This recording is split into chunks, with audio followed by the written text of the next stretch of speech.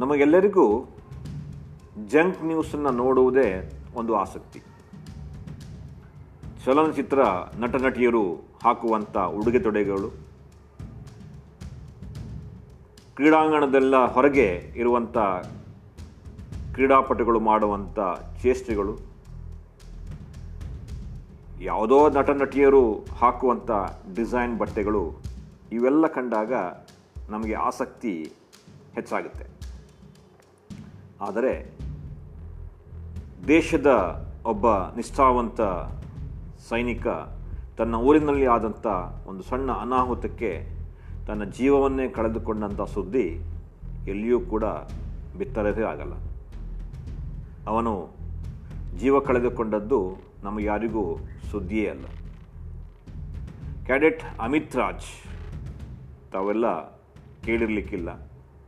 ಈ ರೀತಿಯಲ್ಲಿ ಜೀವನವನ್ನು ಕಳೆದುಕೊಂಡಂಥ ಪುರುಲಿಯಾದ ಸೈನಿಕ ಶಾಲೆಯ ಕ್ಯಾಡೆಟ್ ಬಿಹಾರದ ತನ್ನ ಹುಟ್ಟೂರಾದಂಥ ನಳಂದದಲ್ಲಿದ್ದಾಗ ಸುಮಾರು ಬೆಳಿಗ್ಗೆ 6 ಗಂಟೆಗೆ ಜಾಗಿಂಗ್ ಮಾಡುವಾಗ ನೆರೆಹೊರೆಯ ಜನರು ಕೂಗುತ್ತಿರುವುದು ಕೇಳಿಸುತ್ತೆ.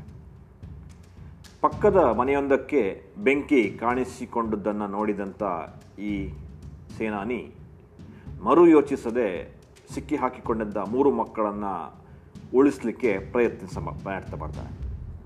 ಮನೆಯೊಳಗೆ ಪ್ರವೇಶಿಸ್ತಾನೆ. ಮೊದಲೆರಡು ಮಕ್ಕಳನ್ನು ಉಳಿಸುವ ಹೊತ್ತಿಗೆ ಅವನ ದೇಹದ 85% ಸುಟ್ಟು ಗಾಯಗಳಾಗುತ್ತೆ. ಈ ಅನುಭವದಲ್ಲಿಯೂ ಕೂಡ 3ನೇ ಮಗುವನ್ನು ಉಳಿಸಲಿಕ್ಕೆ ನಿರ್ಧರಿಸ್ತಾನೆ. 3ನೇ ಮಗುವನ್ನು ಉಳಿಸಲು ಒಳಗೆ ಹೊಕ್ಕಾಗ ದೇಹದ ಸುಮಾರು 95 ಭಾಗ ಸುಟ್ಟು ಕರ್ಕಲಾಗುತ್ತೆ. ಮನೆಯೊಳಗಿನ ಹೇಗೋ ಪ್ರವೇಶಿಸಿ ಆ ಮಗುವನ್ನು ಉಳಿಸುವ ಹೊತ್ತಿನಲ್ಲಿ ಅವನು ಕುಸಿದು ಬೀಳ್ತಾನೆ. ಅವನು ವೀರತ್ವದಿಂದ ಈ 3 ಮಕ್ಕಳನ್ನು ಉಳಿಸಿದ ಕೆಲವೇ ಹೊತ್ತಿನಲ್ಲಿ ಸಫದ್ಗಂಜ್ ಆಸ್ಪತ್ರೆಯಲ್ಲಿ ತನ್ನ ಪ್ರಾಣವನ್ನು ಕಳ್ಕೊಳ್ತಾನೆ. ಈ ಸುದ್ದಿ ಒಂದೇ ಒಂದು ಮೀಡಿಯಾ ಹೌಸ್ನಲ್ಲಿ ತೋರಿಸಲಾಗಿಲ್ಲ. ಈ ಒಂದು ಕತೆ ಯಾವುದೇ ಟಿ ವಿಯಲ್ಲಿ ಯಾವರೇ ಕೂಡ ಈ ಒಂದು ವಿಷಯವನ್ನು ಪ್ರಸ್ತುತಪಡಿಸಲಿಲ್ಲ. ಸೋಷಿಯಲ್ ಮೀಡಿಯಾದ ಶಕ್ತಿಯನ್ನು ಬಳಸಿಕೊಂಡು ಈ ಧೈರ್ಯಶಾಲಿ ಆತ್ಮವನ್ನು ನಾವು ವೈಯಕ್ತಿಕವಾಗಿ ಗೌರವಿಸಲೇಬೇಕು. ಏಕೆಂದರೆ ಇದು ಹೊಸ ಇಂಡಿಯಾ ನಿರ್ಮಿಸಬಲ್ಲ ತ್ಯಾಗದ ಮೌಲ್ಯಗಳನ್ನು ಅಳವಡಿಸಿಕೊಳ್ಳಲು ನಮಗೆ ಸಹಾಯ ಮಾಡಲಿಕ್ಕೆ ಈ ಒಂದು ಅವಕಾಶ.